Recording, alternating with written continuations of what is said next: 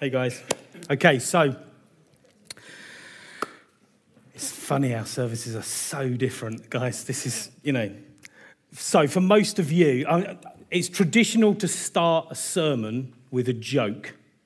I don't have time. So for most of you, this is a reminder. Some of you, this will be the first time you've heard this, but it feels to me like this is a really important reminder as we go into Advent, as we go into Christmas, but it's a really important reminder as Christians. We are men and women of God. Those of you who have given your life to Jesus, who have heard that call, you are no longer ordinary people. You are children of God. Hallelujah. You are ambassadors. The trouble is, some of you have been ambassadors for so long that you've forgotten what it was like before. The world we live in is pretty dark. And I'm sorry, I know, let's give the downer straight away there. For most people who live in this world, they recognize how broken it is. For us who are Christians, for us who know Jesus, we recognize how broken it is because we have seen what it looks like in Scripture, in our understanding of it being repaired. We know that, yes? We have an image. We've been reminded of it so beautifully with the prayers earlier. We have an image of what God's plan for the universe is. For those who don't know Christ, for those who have not received Jesus yet, what are they supposed to compare to? They don't know. They are not deliberately obtuse or ignorant. They just don't know. Yet there is something in the human heart that yearns for the repair. It's kind of like a spiritual genetic memory of who God is and where we're supposed to be. We are supposed to live in relationship with God. We are supposed to live in the garden. We are supposed to live in the knowledge of every moment, of every day, of every second, that you are loved and valued and you are created in God's image, in God's hand for a purpose, for freedom. Yeah. Yeah. We're supposed to know that. That's how we're supposed to live. Now, watch the news. Take all of that knowledge away and the idea that you know that, and how hopeless is that?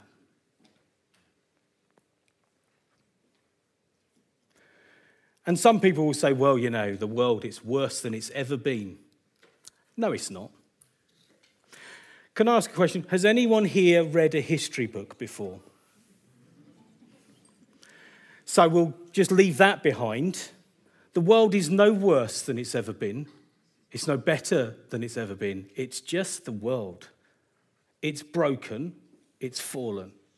And the solutions that are suggested in the world are politics. If only we had the right political party. It'd be nice if we had a bit of integrity. It'd be great if we could have more money. Wouldn't it be wonderful if we could have news that was uplifting? Wouldn't it be great if we could all have this good education system, health system, all the rest of that? And if we fix that, if only we fix that bit, it would be better. And if only if we fix that bit, it would be better. And as human beings, over centuries, we have done everything we possibly can to fix the world we broke in the first place. And do you know what? It never works. Sorry, am I the only one who's noticed? I need to remind you. We yearn for God. Yes? They yearn for rescue. You know what rescue looks like. I know what it looks like. I know who God is.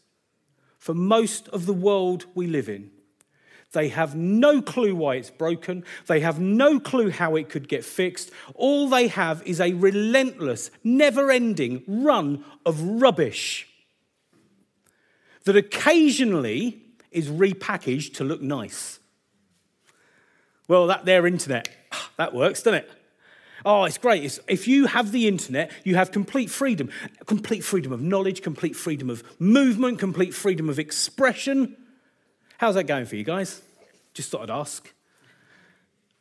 Oh, you know what? When we have a health service, you'll have health, you'll have everything right, it will be really good. How's that working, guys? The reason it's not fixed by those things is because that's not the problem.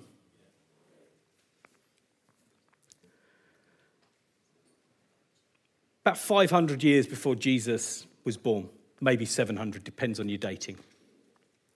The people walking in darkness have seen a great light.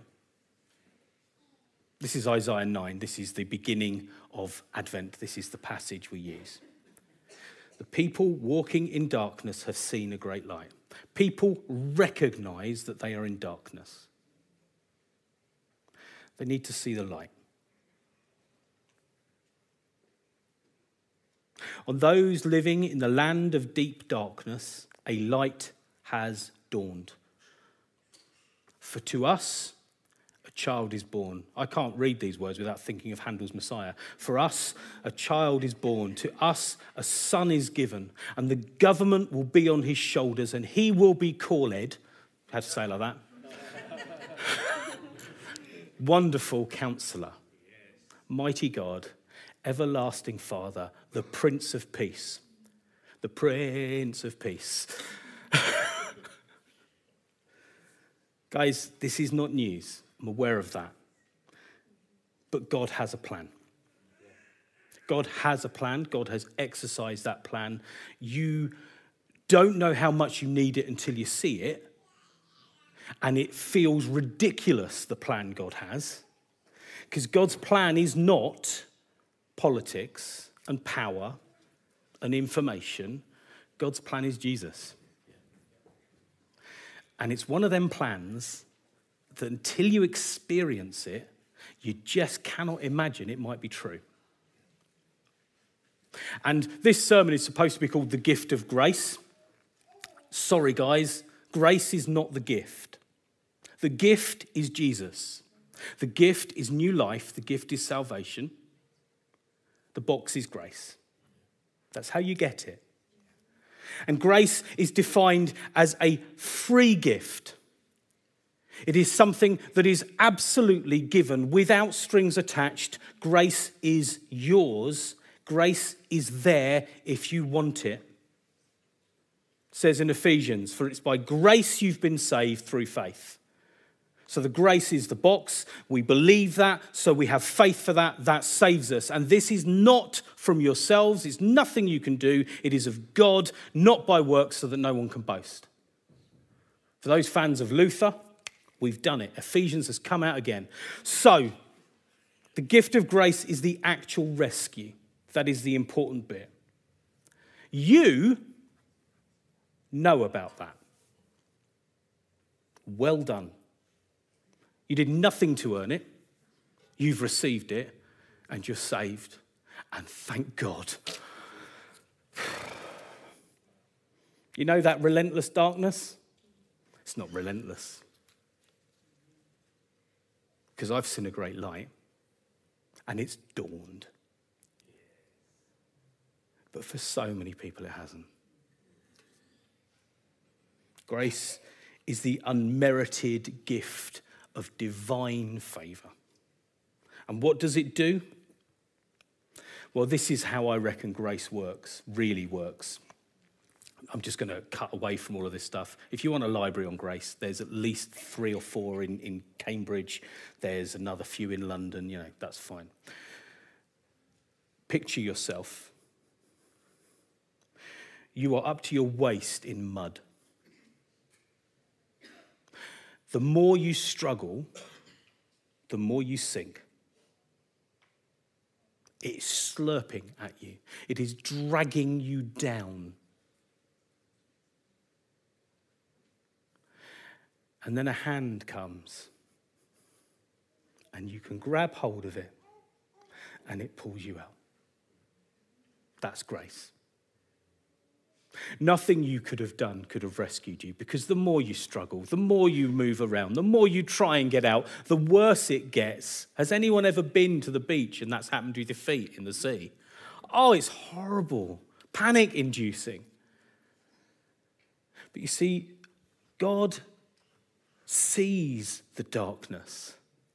He perceives the darkness just as we perceive the darkness. The difference is God knows why the darkness is there. The darkness is there because humanity, in its very core, its very root, genuinely believes that it knows better than God. And we broke it. The whole of creation. The moment we said, did God really say? And if Yvette's watching, that's the Bonhoeffer. This is the key.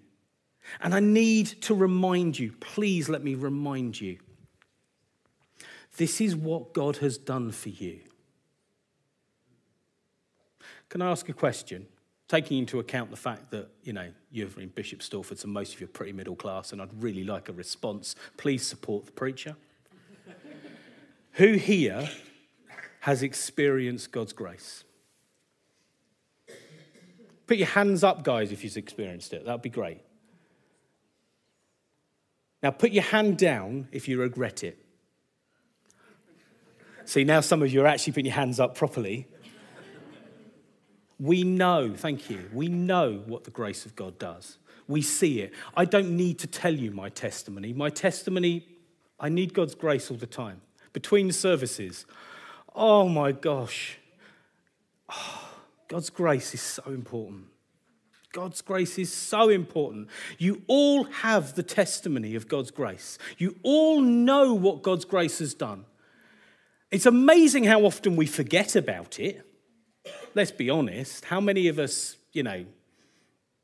watch the news and think, oh my days, we really do need to fix that, and we need to do that, and we need to do that, and if only this would happen, and if only, how many people? Nobody else apart from me? Oh, bless you guys, thanks. Thanks for that. Just leave me to drown in the mud. Good thing God's hand's going to pull me out, isn't it? So, how many of us do that, and how many of us need to be reminded His grace is sufficient for you? His grace is sufficient for you. And what does God's grace do? It does lots of things. But let me remind you, because I know I'm not telling many of you any news whatsoever, but please remember, God's grace opens the door to God's presence. You are not alone. You have a name, and your name is child of God. Guys, that is what grace does. It establishes us with a new identity. So God draws us out of the mud, out of the mire, out of the slimy pit, as it says in Psalm 40. And he places our feet on a firm foundation,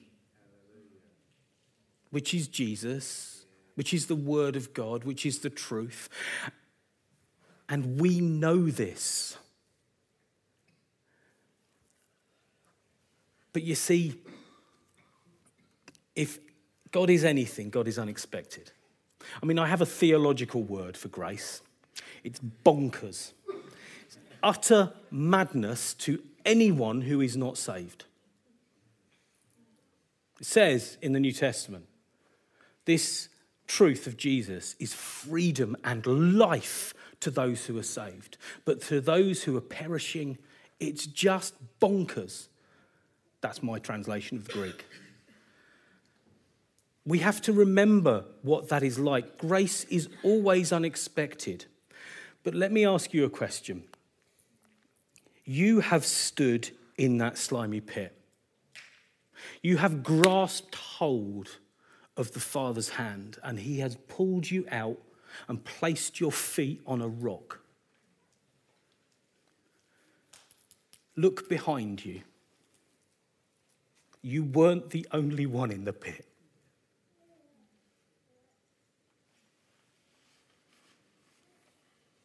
How can we not show grace to others when God has shown grace to us?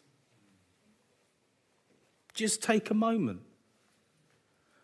Now, I don't want to nag, and I don't want to shout, and I don't want to drive people forward. It's just not worth it. All I want to do is remind you this. You were lost, and now you're found.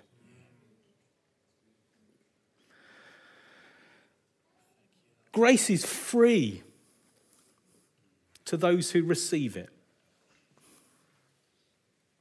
We received God's grace. We got hold of God's arm. He drew us out, and it cost him the life of his son. And I celebrate and thank God that I don't have to work for it, as it says in Ephesians. I didn't have to try. I didn't have to do anything, because frankly, if it had been left up to me, the world would be in an even bigger mess than it is now.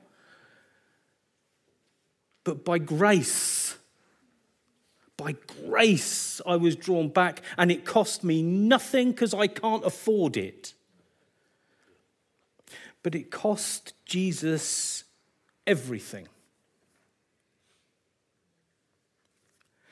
And I don't want to get too heavy. No, actually I do. I want to get really heavy.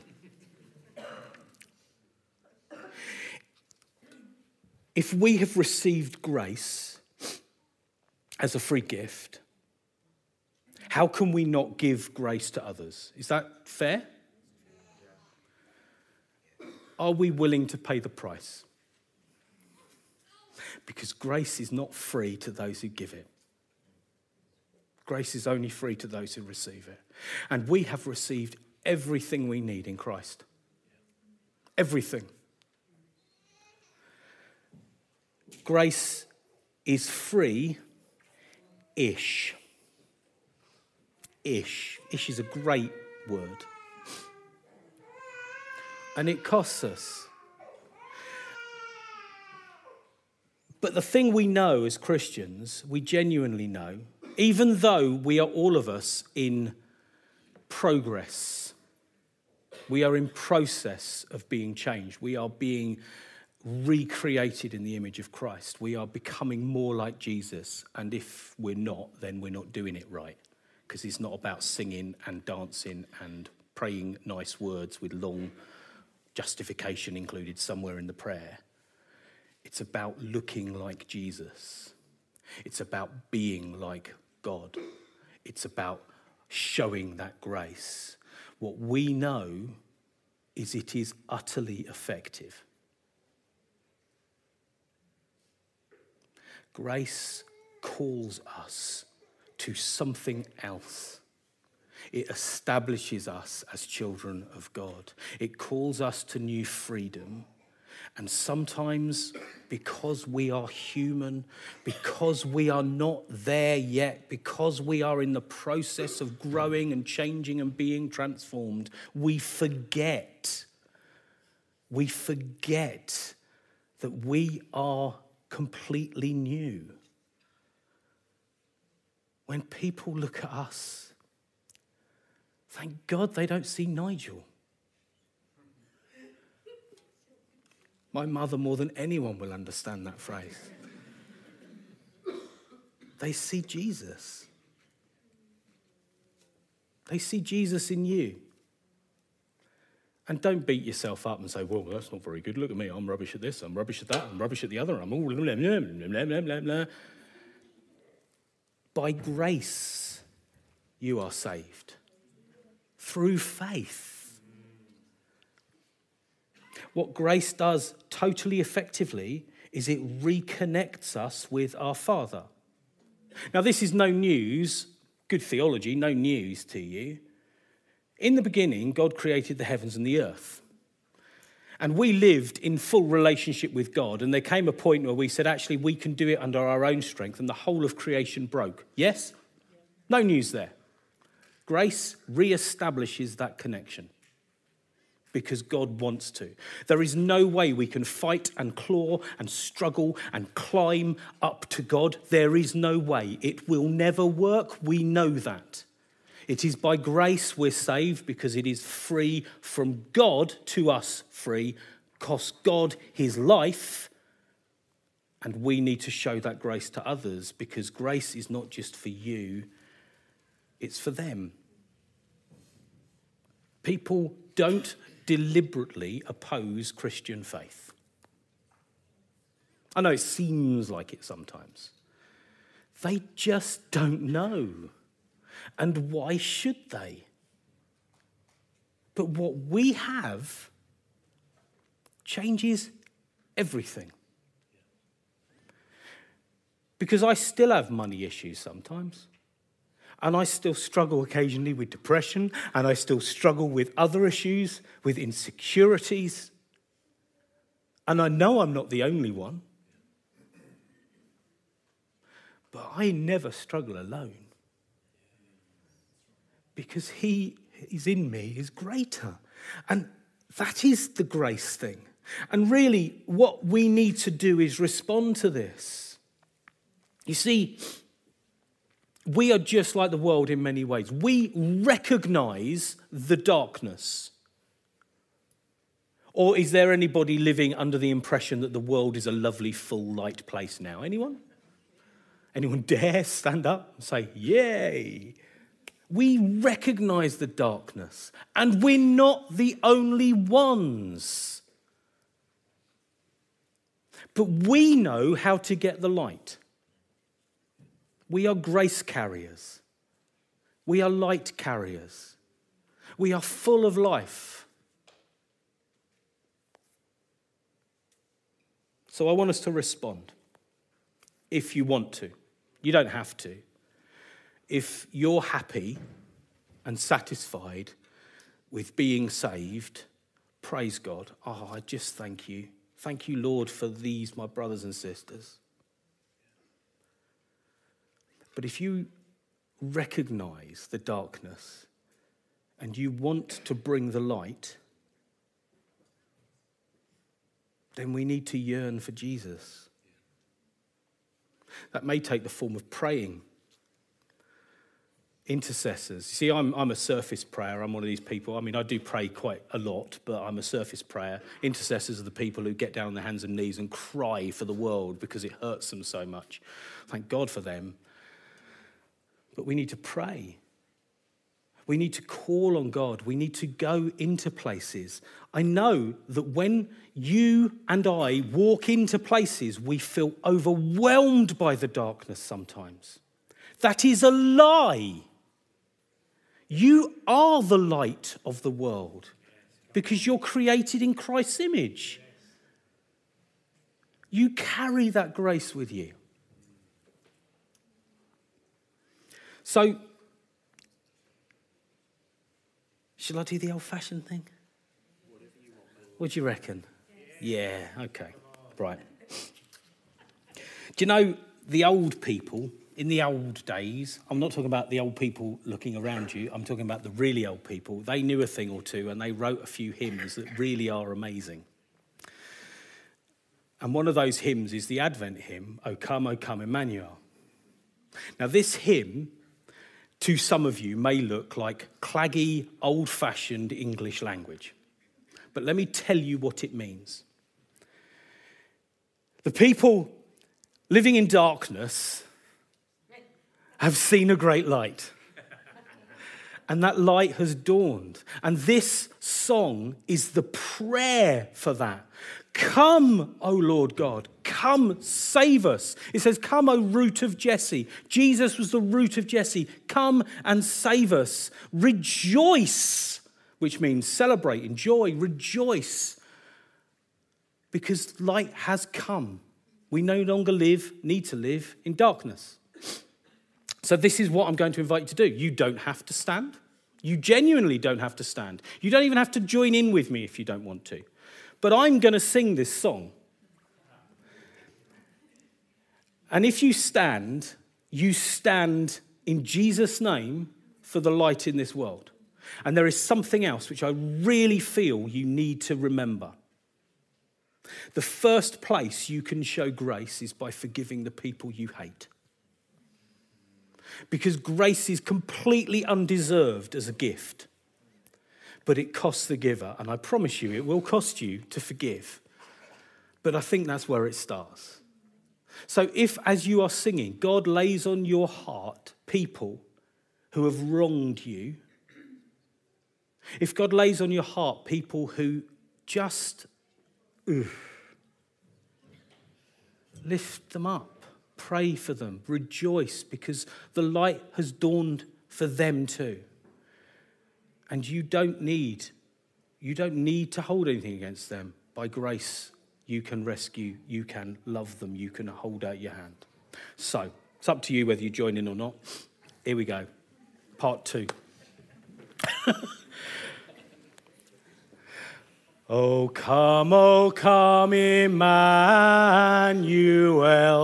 and ransom captive Israel, that mourns in lonely exile here, until the Son of God appear. Rejoice, rejoice, Emmanuel shall come to thee, O Israel. O come, thou rod of Jesse, free thine own from Satan's tyranny. From depths of hell thy people save, and give them victory o'er the grave. Rejoice, rejoice, Emmanuel shall come to thee, O Israel. O come, thou dayspring, come and cheer our spirits by thine advent here. Disperse the gloomy clouds of night, and death's dark shadows put to flight. Rejoice, rejoice, Emmanuel shall come to thee, O Israel. Oh, put to flight dark clouds, God. Yes, Lord. We pray for light, and we pray for your light in us. Yes, Lord. Rejoice.